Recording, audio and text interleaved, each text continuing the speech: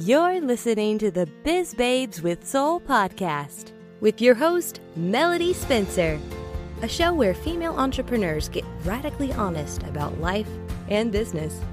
Today's episode is sponsored by Swiftly Social Digital Marketing.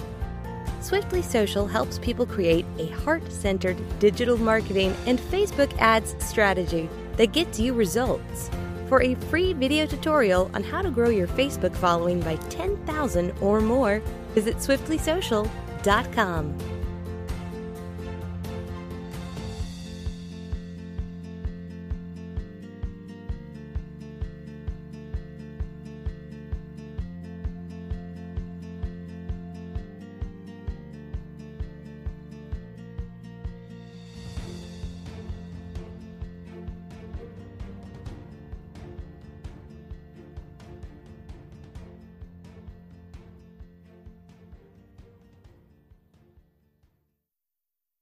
Hey guys, welcome to the Biz Babes with Souls podcast. I'm your host, Melody Spencer, and I'm super excited to have Jennifer Longmore here today. So Jennifer and I met through LinkedIn, crazy, but she and I feel like we've known each other for a long time. We have a lot in common, and I think you guys are going to love her. She is a money mindset mentor and coach, and she's going to drop some knowledge on you guys and share a little bit about how she got where she is today. So welcome, Jennifer. Thank you, Melody. I'm really glad to be here. And yes, thank you to LinkedIn. For anyone listening right now, I don't know about you, Melody, but I didn't even really, I've always had a LinkedIn account, but there's no real rules of engagement. So it's kind of just this thing, right, that you have to figure out how you're going to make it work for you. And I like to make my own rules, but I would also like someone to kind of set the tone for LinkedIn, because I still feel like it's the wild, wild west and nobody really knows what to do there. But every so often you'll connect with someone and you're like, I'm just going to reach out. I feel like I'm meant to connect with this person. So screw it. I'm just going to go do it. Yeah, exactly. I keep telling people to utilize LinkedIn because it's a little bit different than Facebook. People are a little bit more professional, but also I have found that people are a little bit more interested in collaborating and doing things together for business. You don't always get that on Facebook. Facebook seems a little bit more competitive.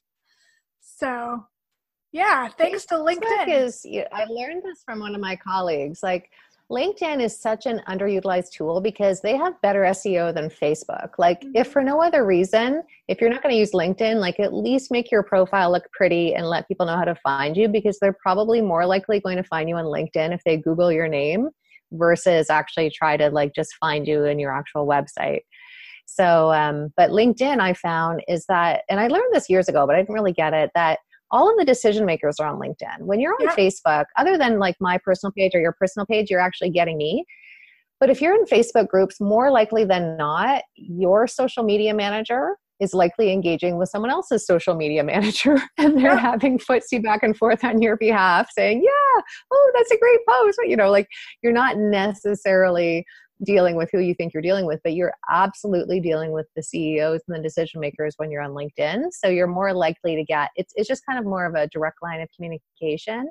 I feel like and because as business owners, we're more decisive, I feel like things get done really quickly on LinkedIn, whereas on Facebook, you end up playing footsie for a really long time before you eventually take things offline. Yeah, that is 100% true.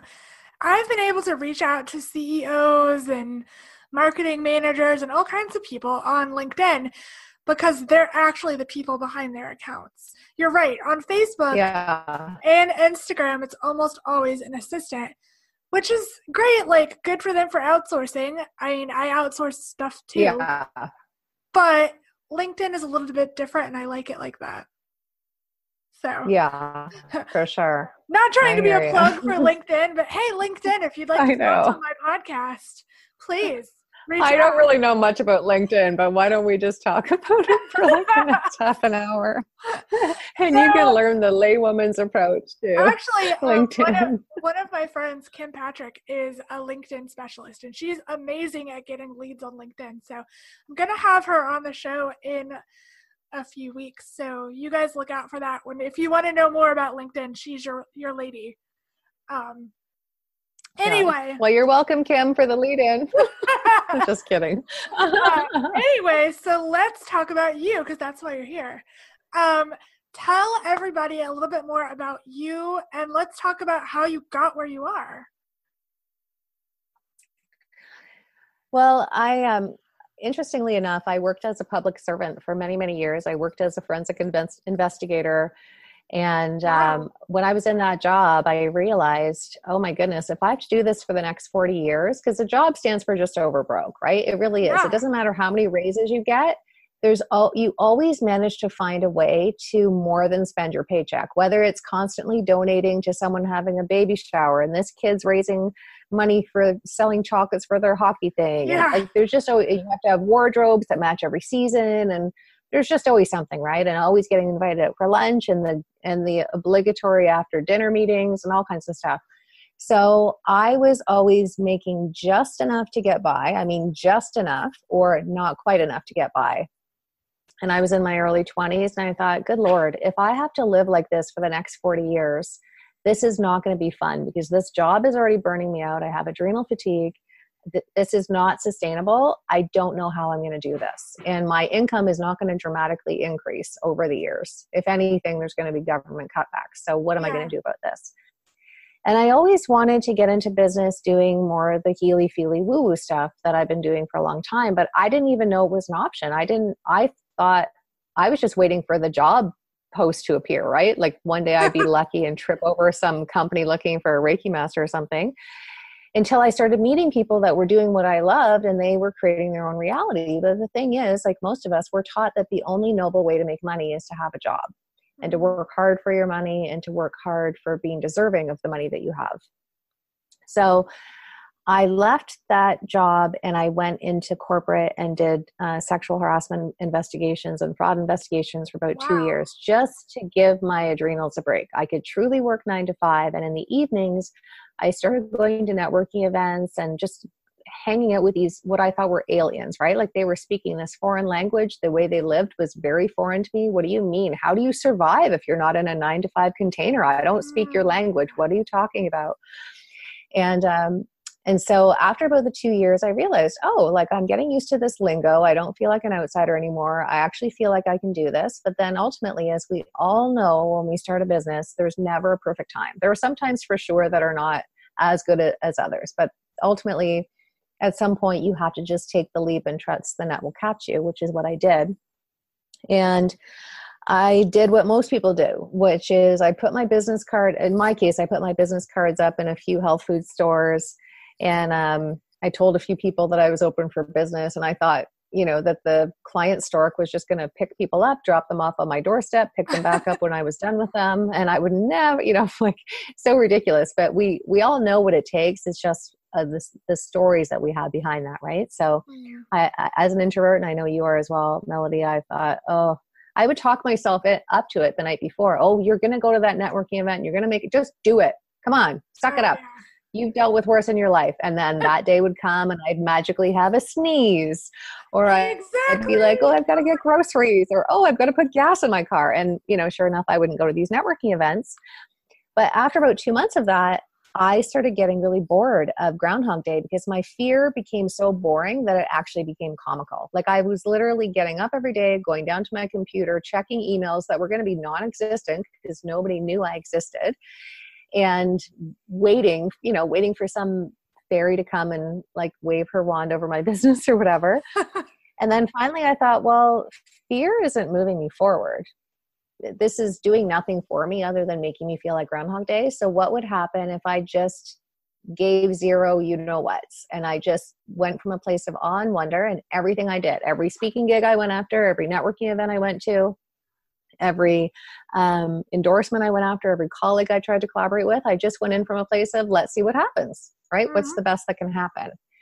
And the cool thing about that was that it actually made me way more magnetic. And I was getting clients left, right, and center at networking events, not because you even should expect that, but there must have been a vibe I was giving off, right? where I was in my leadership energy. I was completely unattached. So people didn't feel like I was pouncing on them like most people do at a networking event. Yep. And I was genuinely interested in learning something new. I would just go from a place of like, oh, I wonder who I'm going to meet today. I wonder what cool stories I'm going to hear. I wonder who I can help today. And I ended up getting a ton of clients from those networking events. I certainly got no's from like reaching out to different places to see if I could speak. But what ended up happening was I manifested my 5-year business plan in about 3 months. Wow. And that was weird. And it's weird because I didn't even think my 5-year plan would come true. We all do that, right? We set goals and we're like, yeah, but this probably won't happen. Maybe 10% of it will happen and I'll be good with that. But it all came true, and it all came true quickly. And I've since learned to do this, but at the time I didn't know that I should always stay in the question of what's next. So I stalled, right? And I was bottlenecked in my business because I had a full waiting list, which is a great problem to have. I was already making 6 figures. And this was back in the day when social media didn't exist and websites weren't really a thing. And you had to build your business the old school way, going and doing speaking gigs and going to trade shows and all that stuff. So and then on top of that, I had to get used to having money in the bank. I was so used to not having money in the bank and treating money like a hot potato that I was so uncomfortable just seeing it sit there doing nothing, right? It was almost like I was treating it like a person and viewing it as lazy. So I had to give myself permission to let it grow and realize that at some point I'm going to need to reinvest that into the business and, my own growth and so on. And, but I still, for years, didn't hire anyone. I didn't even hire my first business coach until about year 5. And that's one of my biggest regrets. I don't live from a place of regret, but I will say that it would have just created so much speed for me and saved me so many wasted years of just sitting and bottlenecking in my own business because I didn't know how to move out of a growth phase into an expansion phase, right? Most of us will stay in a startup phase. Even when we're like 5 years in, we still treat our business like a startup, and it can't grow if we keep treating it like a baby. I was still treating my business like it was in growth phase, so it couldn't grow, even though it desperately wanted to grow. It was pushing me to grow, and I still was like, no. I hired my first person, learned a lot from that. And so, over time, here I am, and I've done really well in my business. And one of the things that I struggled with after I hired the coach actually is that I quadrupled my income. And that was a weird thing for me because I was already uncomfortable still, not as uncomfortable, but I was still uncomfortable having more money than I needed. And then now it was like, holy crap, I've done all of these things to get my business to where it needs to be. And I don't even need this much money. Why am I doing this? Maybe I shouldn't. Maybe I should pull back. Maybe. And what I learned is a lot of women go through that once they reach mid 6 figures or higher, is that you start to slow things down unless you know what's next, because you really don't need much to survive, right? Maybe even just to live a decent lifestyle, maybe $5,000 a month, right? Like nothing crazy. And so I didn't know what to do with all this money that was coming in. That was just my cue to recalibrate my why. That's also when I learned how to make my money work for me, because I also had the awareness of, geez, I'm never going to get out of this rat race if I always have to be the one making money in my business, right? Like at least my business can make money for me, and at least my money can go to work and make money for me. So I hired a mentor to teach me how to invest in the stock market. And I hired a mentor eventually to teach me how to invest in real estate. And now my life is completely different, because even though I was showing up from a place of service in my business before, because I really don't need the money now, I just, obviously I have to charge people money because they won't get any value out of it, right? If they're not placing value on what they're receiving. Yeah. But I really can be unattached to the sale. And I think that's why I end up making so many sales, because I have so many other ways to generate income that my business at this point is now more of a legacy business for me than it is an income generator, if that makes any sense. Yeah.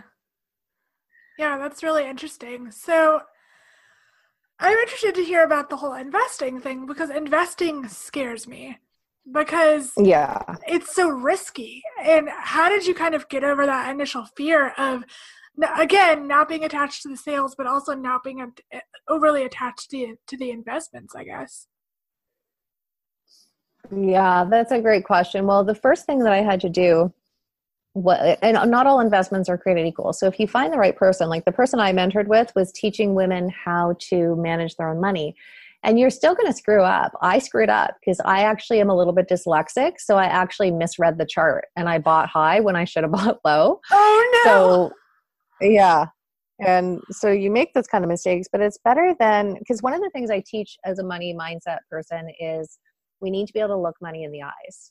And we have to clean up our money house in order to finally be able to do these things. Because we're never even going to balance, like we're not even ready to talk about investments if we're not even willing to look at our bank account and see what's coming in and what's going out. If we're not willing to look at what is my business making and what is it spending and is it viable and what's my actual net worth and all those kind of things we need to know as a business owner. Mm-hmm. So once we start to look that stuff in the eye, then we're able to feel better about looking investments in the eye. And I would rather lose money because of choices I've made rather than because of some completely unattached third-party investment broker that's been assigned to my case by the bank that gives zero you-know-whats about me. Yeah. Right? Like I'd rather at least screw it up. But there's a way to assess your risk tolerance. I'm kind of a hybrid because I do like long-term investments and I invest really well. I also invest in equity stocks. So I have those stocks pay me back. But I've just started learning how to do day trading, which is risky, right? And so there's a way to mitigate risk within a very volatile industry. And as it is right now, the stock market is really volatile. And this full moon, incidentally, just highlighted the fact that there's a lot of volatility in the air in general, and it is going to affect the stock market. And I think people have been noticing that. But I felt like it was an adult thing for me to do. Like I just felt like more of an adult when I really learned how to talk about money. And I also really believe that money is just a tool. And the problem that we have as women especially is we make money mean something that it's not. And that's why we struggle with it.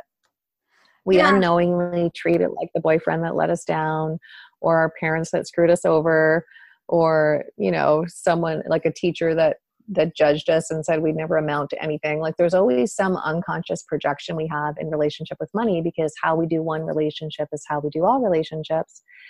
So when we really come to a place where we get that money is just a tool and it can be a part of our dream team, then we can have more fun with it. But until then, we end up doing a lot of pushing and pulling with it because, you know, we're unconsciously attached to it. Yeah, that's so true. I'm thinking about myself even years ago and even, you know, more recently, and then friends. I think most people I know are terrified of money. It's like, oh, it's let us down. It's something we have, as soon as we get it, we have to spend it because we don't know what to do with it. We're terrified of losing it, but we're terrified of not having enough of it. It's just this whole mishmash of fear and anxiety around money. And that's something I've definitely been working on the past year. It's gotten better. It's still not great, but I'm also learning that comes from a place of, that's how it has always been in my family. So it's just kind of carried over to me. So yeah, that's super interesting. Yeah, I get it. I mean, even when I look back over my business journey, I did everything in person. That's how I grew my business. I started local and then all of my local clients had relatives and friends all over the world. And before you knew it, the majority of my business was global and it was on the phone, but I was still acting like a local business. And then I realized, I have to make the transition to just being on the phone because it's taking up too much of my time to drive to these different offices that I was renting.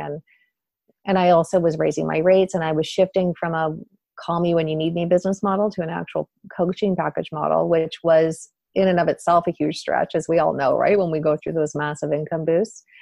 And then when I started teaching classes online, I was making way more money for the same amount of time. And then I felt bad. I was like, well, I should be doing more for people. I've been taught that I have to be this, you know, the servant in my business and be the slave girl and give way more than I need to. And it felt weird to receive, you know, like $20,000 for a 4-week coaching program that took 4 hours of my time.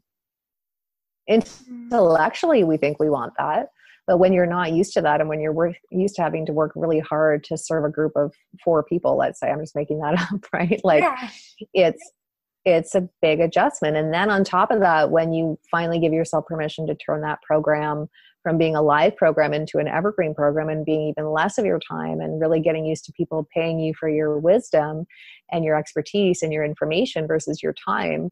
There's all these little nigglies that we go through in each phase of our business that I don't know that people really spend a lot of time talking about. Yeah, again, I'm thinking of myself, and that's something I've been going through the past year. I keep going, oh, are my rates too high? Are my rates too low? Like, should I be charging more? And then I'm like, well, no one's going to ever pay that for my knowledge. Even though I have like 8 years experience knowledge, I think, well, no one's going to pay that. And that's just my mindset of, what I feel I'm worth, which is dumb, but.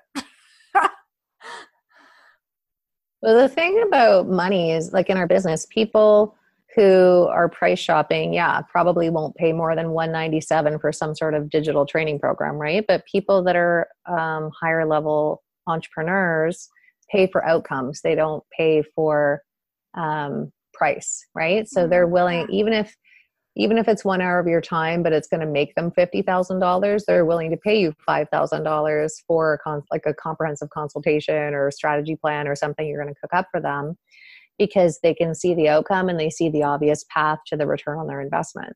Yeah, that's very, very true. So what do you feel like has been your biggest frustration as an entrepreneur?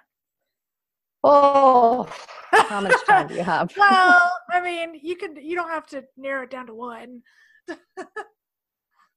I think that the biggest frustration I've had is with me and my own stuff, right? So I'm still a recovering lone wolf. It was always easier for me to do things on my own. I just never wanted to bother people for support. And I didn't know how to duplicate. Like, I didn't know how someone was going to duplicate what I did because it felt too unique. Like, I didn't know how someone could step in and essentially be an extension of me. I had all these reasons why I needed to do it all on my own. And I still have to catch myself to let myself be supported because, like most of us, we're smart. We wouldn't be entrepreneurs if we weren't smart. So we can figure things out. We're resourceful. We persevere. We know our stuff, like whatever it is that we've packaged our business around, we know our stuff. So in a lot of ways, we don't need support. And yet the very thing that moves us forward is support. And I have to remember that every time I'm ready to grow, it's not going to be me trying to, squinch my forehead together and like figure it out, right? And problem solve it. It's going to be by me hiring someone. Even if I don't really know why I'm hiring them, a lot of times it's just because I've opened the gateway of being supported.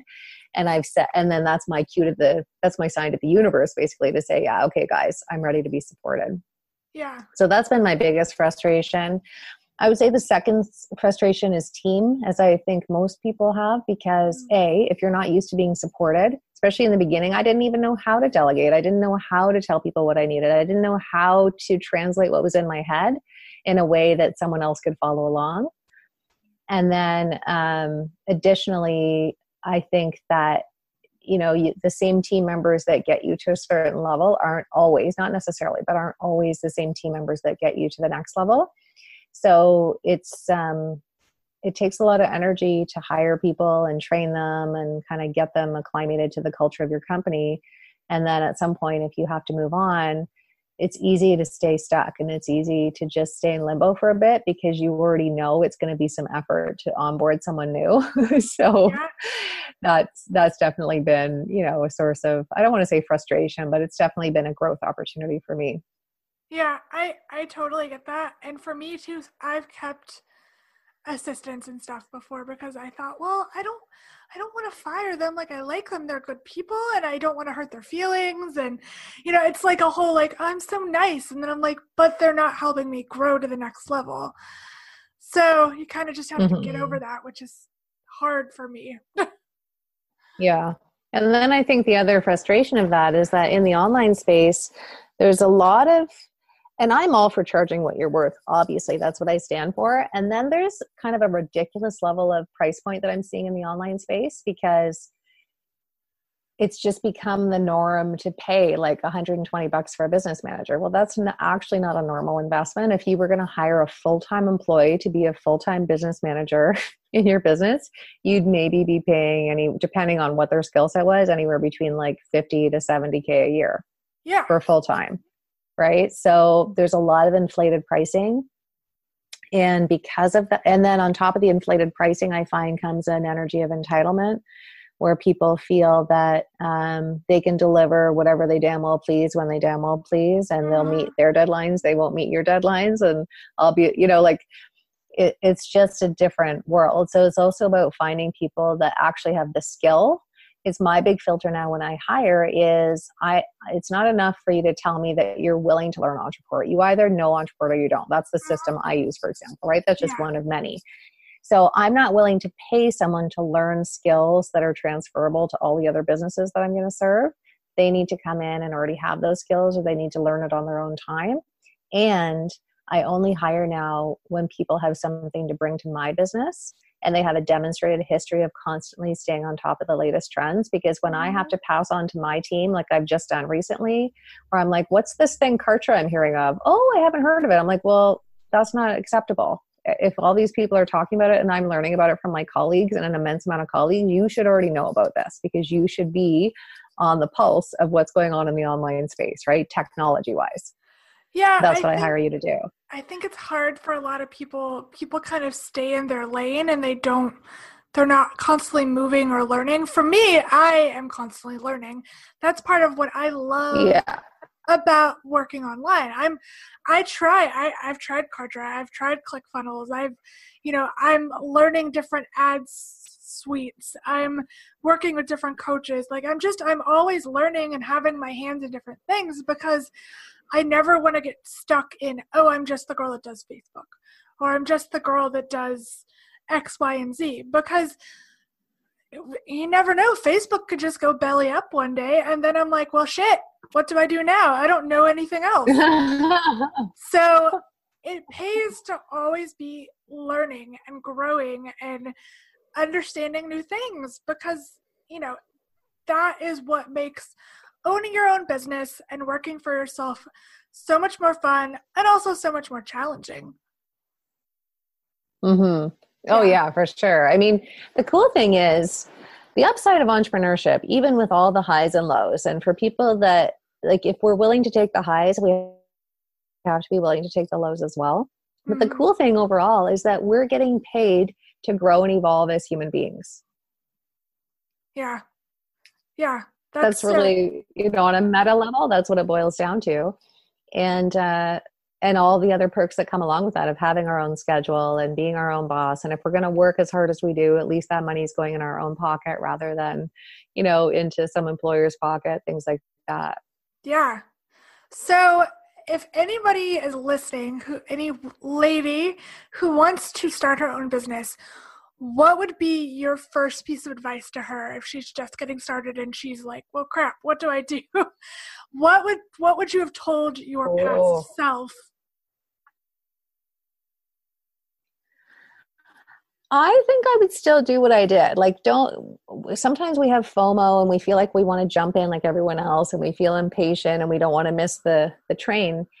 But just spend some time immersing yourself in the language and maybe joining some Facebook groups or groups on LinkedIn or wherever it's going to be, or even in-person meetup groups and stuff that are about business. Just getting used to, is this for me? Because I've coached enough people over the years that have decided, you know what, entrepreneurship's not for me. And in all honesty, it wasn't. They just didn't have the drive for it, right? And rather than going and investing a boatload of money in starting a business and realizing that you don't really love it or you're not really clear on what you want to offer, just go and spend some time with entrepreneurs, identify some people that are doing things that you think looks pretty cool, study them a little more to figure out, are they offering something I actually get excited about getting out of bed in the morning, and then figure out what they're doing, because success leaves signals, right, and cues.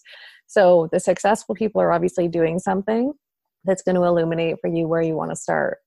Yeah. That's very true. One, I do think it's a certain type of person that becomes an entrepreneur. I know I have a ton of friends that work normal 9-to-5 jobs, and they look at what I do and they think there is no way in hell that I would be able to do that. Mm-hmm. They're like, you fail and you just get right back up. She's like, they're like, oh, there's some months when you don't make good money. they just can't deal with the inconsistency. And for me, I kind of like that because it's a challenge, and it's, I don't know, it's every day is different, and I love that. And I did not get that in a normal 9-to-5 job. It was boring. Every day was the same. So yeah, I agree with that. And I agree with the networking piece. You know, I was like you, I was kind of a lone wolf when I first started, and I kind of wish, I don't have FOMO either, but I do kind of wish I had inserted myself in more places so that I could have gotten used to the idea of what a successful business looks like before I really got started. Mm-hmm. Yeah. And all of it's invaluable, right? Like, I'm sure you feel that way too. We still learn. It's just at some point we realize, oh, I don't need to learn the hardware anymore. And I don't need to lose a lot of money to learn the same lesson. If I'm going to lose money, and I say lose loosely, I'd rather pay a mentor to speed up my growth rather than lose it to some shady business person that I lost $10,000 because I didn't know any better, you know, things like that. Exactly. Yeah. I think much like you said, hiring a coach or a mentor is so invaluable to business growth because you can speed up that.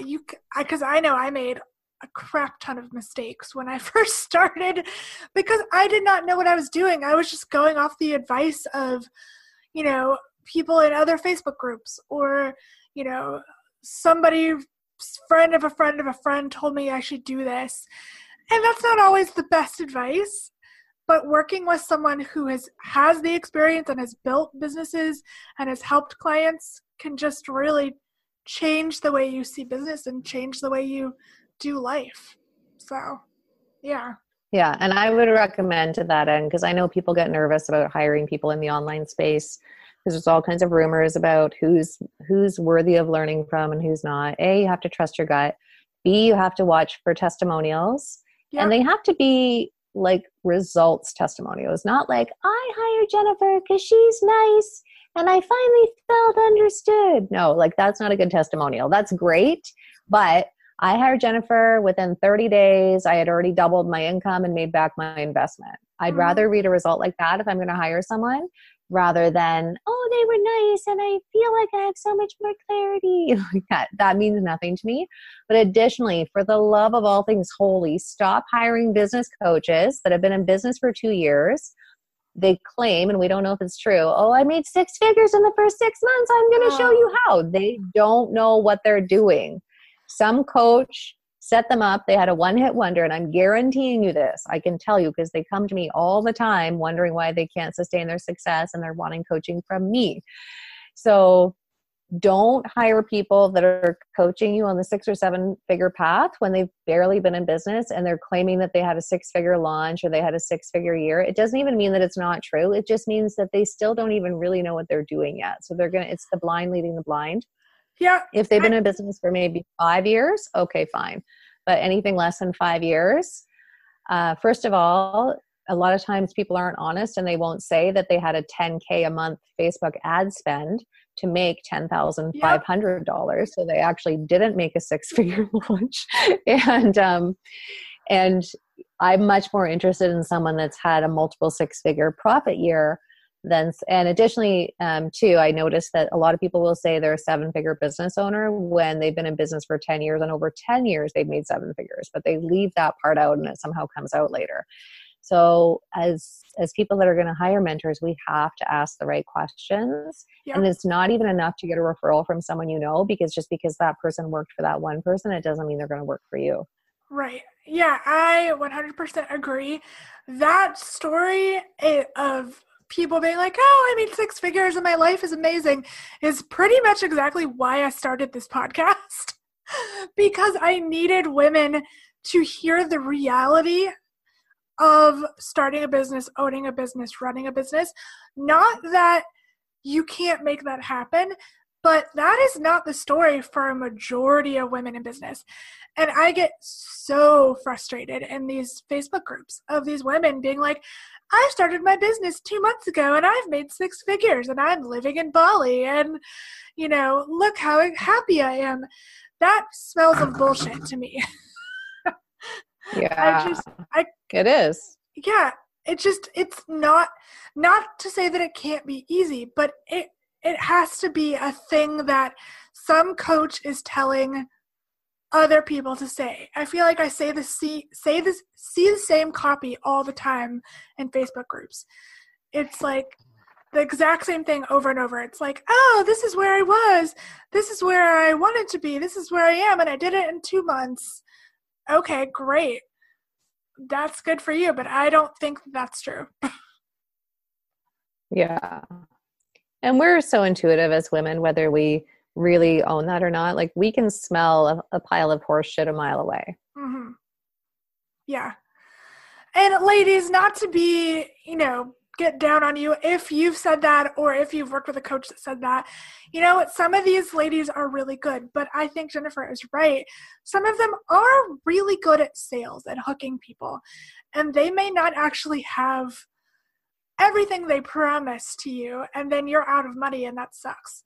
But it's kind of a lesson you got to learn, I guess. But do listen to your intuition. If something feels too good to be true, chances are it probably is too good to be true. That's why I never promise an exact number or exact conversion rate or whatever for my ads clients, because every client is different. Every course is different. Every launch is different. And something that may have worked for one client would not work for you, Jennifer. Like, it really depends on so many different factors, and it's the same thing in coaching. So. Absolutely. Look at us going down this rabbit hole. I know. Sorry, guys. Apparently we were frustrated at the coaching world. And it's funny. Sometimes my husband is like, he's like, I don't even understand what you're saying. All you're talking about is like manifesting and coaches and all these buzzwords. And he's like, can you just speak English? I'm just in this world so much that it feels like, oh, everybody clearly knows what this stuff means. And then when I step back from it, I'm like, oh, wait, yeah, not everybody talks like this or thinks about these words or these courses or whatever all day long. So it's funny. I kind of get in a groove when I talk to somebody else that understands my language. So. Yeah, exactly. That's funny. So as we wrap up, if anybody wants to get in touch with you, how can they do that? And if you have anything you want to plug, feel free to plug it here. Well, I am going to be releasing a free masterclass on being divinely compensated for your purpose. So that's going to come out next week. So the best place to find out about that is to get on my list, and then you'll be getting the heads up on that. So I have a free money download. It's www.souljourneys.ca/money. And that'll give you a whole bunch of freebies to get you going on getting clear on what your money blocks are and how to shift them. And then I also surprisingly, even though I brought LinkedIn up, I don't spend a lot of time there. I actually spend a lot of time in my Facebook group, which is called the Purpose Posse. And we have a lot of fun in there because we're talking about how to scale a spiritual business. So those are probably the two best places for people to find me. Great. That's awesome. Well, you guys should definitely join her group, and I will be speaking in her group soon. So if you want to hear more from me, go check that out. And if you're listening to this later, you can probably find the video in the group later on. But I'm so excited we got to chat and you got to be on this podcast. I know. Thank you, LinkedIn, for bringing us together. So, awesome. Cool. Well, guys, I hope you enjoyed this episode, and I hope you'll go and follow Jennifer. Until next time, we'll see ya. Bye. Thank you for joining me for the Biz Babes with Soul podcast. Don't forget to like, subscribe, and share with your friends. To learn more about me, Melody Spencer, and the show, please visit swiftlysocial.com.